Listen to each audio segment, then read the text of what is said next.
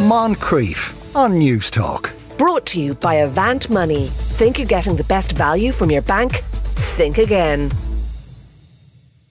Time to look outside the borders of our country. Jonathan de Burke-Butler joins us once again. Afternoon, Jonathan. Sean, how are you getting on? DRC we're going to go to first. And now, it's an odd story in the sense of so many appalling things are happening all the time. In a report out of the DRC, and this is chimps being kidnapped. Yes, this is the Democratic Republic of the Congo, and 3 baby chimpanzees have been kidnapped from a sanctuary in the southeast of the country, right? So it happened in the province of Haut-Katanga, okay, and they were stolen from the sanctuary, which is run by an NGO called Young Animals Confiscated in Katanga. Very catchy, very catchy name. Acronym, The incident happened actually back in September, good while ago, right? So it was September the 12th that it actually happened. It happened at 3 a.m. 2 days before the incident, the people who run the sanctuary noticed that the server that runs the CCTV had been stolen, right? So they took action on that. They changed all the locks on the cages, bar one, okay? Mm-hmm. So the chief went around, and the chief of the sanctuary went around, closed all the sanctuaries, bar one, and that happened to be the enclosure for the youngest chimps, right? There was 5 of them in there, and when they woke up the next day, 3 of them had disappeared, right? So they are Monga, Cesar and Hussein, who have gone missing.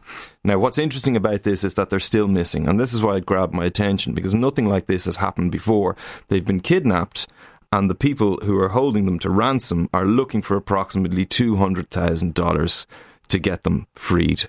Right, okay. And they've issued this, the ransom note. Yeah, they have. Yeah, they did. A while back, they sent a video showing the chimps surrounded in surroundings that weren't particularly pleasant for them, but they assured the sanctuary that they were still alive, and unofficial sources say they're looking for $200,000, but the newspaper that reported this is fairly reliable. So and does it look like it'll be paid? Does it look like this sanctuary even has $200,000? The sanctuary certainly doesn't have $200,000 now. I know that a Belgian, ironically enough,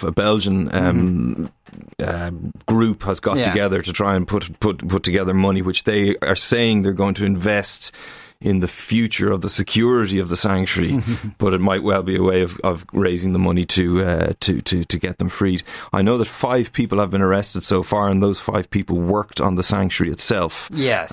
So they might well have been involved in this kidnapping at some level. Yeah, one would wonder why they changed the locks on every cage except for that one. Indeed. Yeah, absolutely. Perhaps, and the theft of the server as well.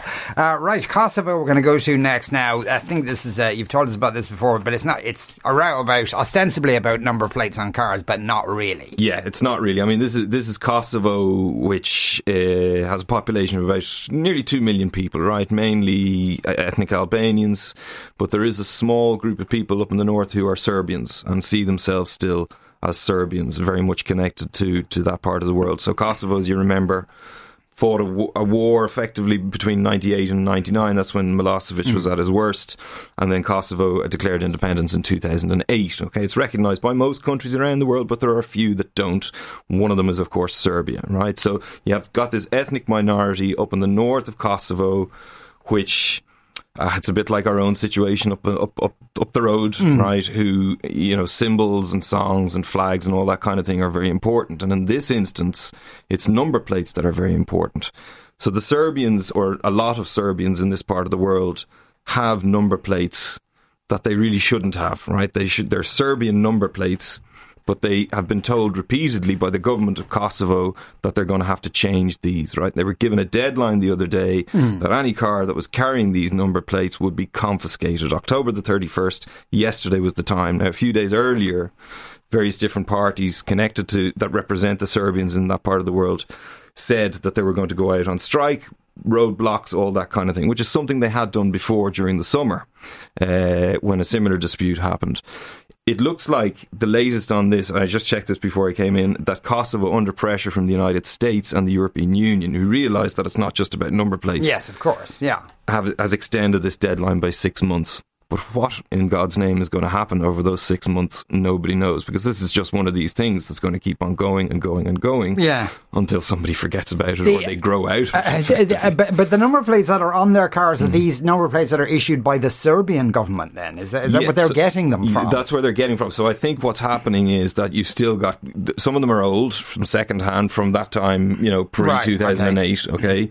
But I think that there's probably people operating in this part of Kosovo and they still sell cars with Serbian number plates on them, right? So there is a level of, shall we say, de facto autonomy in this, in these regions.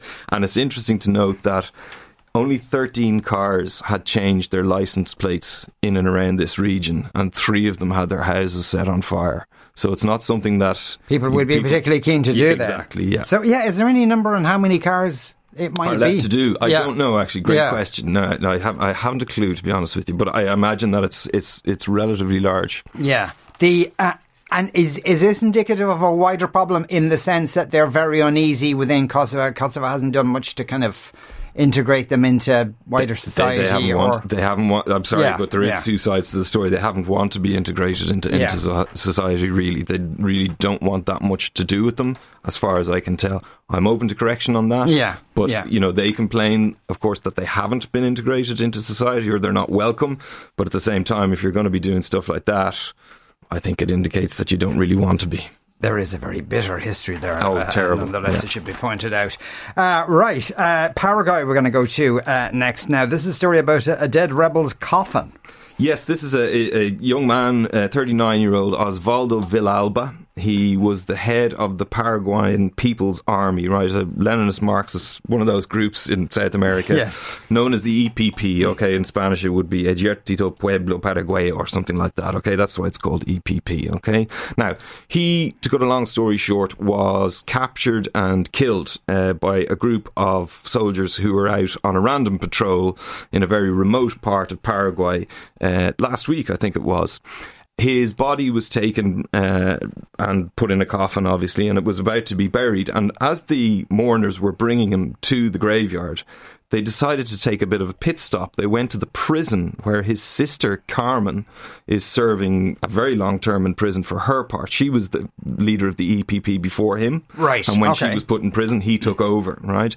So the Minister for Justice, somehow the calls went up the chain very quickly, and the Minister for Justice refused them entry into the prison, right? The idea was, let the coffin in, let the sister say goodbye, and then it would go out again.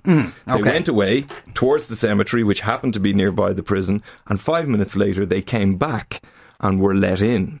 Now, it appears that a group or some inmates within the prison said that they were going to go and riot, burn the place down effectively if the coffin wasn't allowed into the prison. Now, this poor Minister for Justice had to make a decision on his feet. And he decided, right, look, for the overall, betterment of the situation, I'll let the coffin in, you can have your 5 minutes and then go and bury the lad. And that's what he did. But unfortunately for him, it means now he has been fired, and he was only a day in the job. He had been appointed on Tuesday and he was fired that very day. I was thinking, not even the Tories are that quick in their turnaround of ministers. Oh God, that's unfortunate. So the official government line is, we shouldn't have let her in, we should have let the riot go ahead. The problem is, obviously, there's an awful lot of people who are victims of this particular military group. They're small, but they've killed a lot of people, right? And they have, in fact, I think they kidnapped a former vice president back in September of 2020, and he's still missing. Nobody knows where he is. So effectively, this Minister for Justice let this guy in, and said, go on, you can do what you like. And a lot of people were very unhappy about it. So the president wasn't in much of a position. He had to fire him, really. Yeah. Papua New Guinea we're going to go to next, and this is a row over a football match. It appears that 30 people are dead. Yeah, 32 people, would you believe? God. It's gone up since I originally came across the story. Tribal warfare is nothing new in Papua New Guinea, right? We've reported on it before. I could give you a couple of examples, but we'll probably stick with this one. And it's unsurprising when you take into consideration there's 600 islands in the place. 8 million people, and there's 839 languages there, right? Yeah, I think it has more languages than any place on earth, actually. Absolutely, yeah. So that gives you an idea of how many tribes there are and how many differences they have to get over. This appears to have started over a football match, okay? It happened on an island, a remote island called Kiriwina Island. There's only about 12,000 people living on it. It started, as I said, at the end of September, okay? Again, it started a while ago, but it's keeping on going, between the Kalamata people and the Kuboma people on the island, right? One person was killed from the Kuboma tribe, okay, and the villagers went and retaliated by attacking the Kalamata's yam gardens, which economically would be very important to them. Okay, yeah. It got out of hand, and since then 32 people have been killed. 15 people are still missing. As I said, tribal rivalry or warfare, if you want to call it that, is not something that we're unfamiliar with in Papua New Guinea, but this is something quite crazy. And how did football spark this? It was a row over a football match. Again, I don't know the exact details of what happened, or whether it was a game that they were watching on TV, or whether it was a game that they were playing. But it just escalated out of hand and got out of hand, and then and we're now at this point where it still hasn't stopped. So police have been sent from Port Moresby.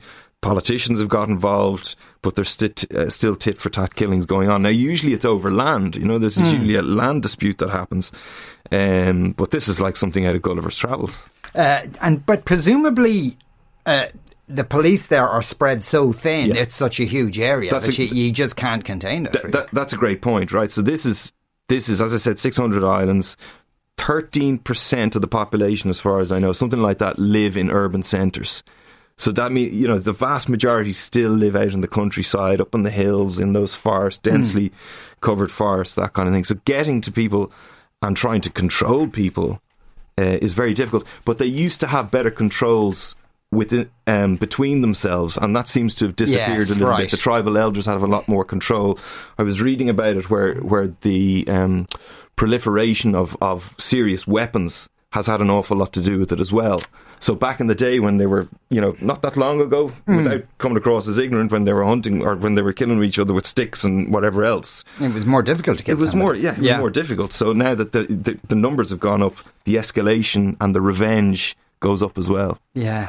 Finally, the UK we're going to go to, and this is about a prison. Now, this is interesting. Now, it wasn't like a sexual relationship they were having or anything, but it was like a friendship. It was a friendship that was going places, perhaps, right? Yeah. So this involves a prison officer by the name of Rachel Martin. She looks to be in her sort of late 30s, early 40s, that sort of region. And she had a relationship with a man called Raymond Abraham. I don't know how long he was in prison for or what he was in prison for, right?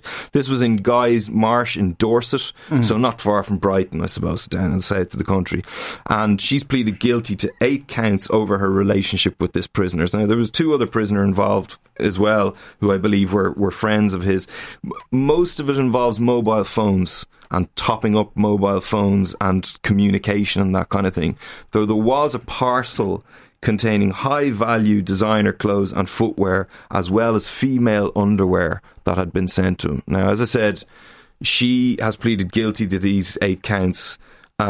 She has been found guilty, and she's returning for sentencing on the 15th of December. The judge, a man by the name of Jonathan Fuller, basically said that she can expect a significant custodial sentence put upon her. Yeah. Right, so what should we look out for over the next week or so? Yeah, a few things coming up. It's always interesting when African presidents go and visit China.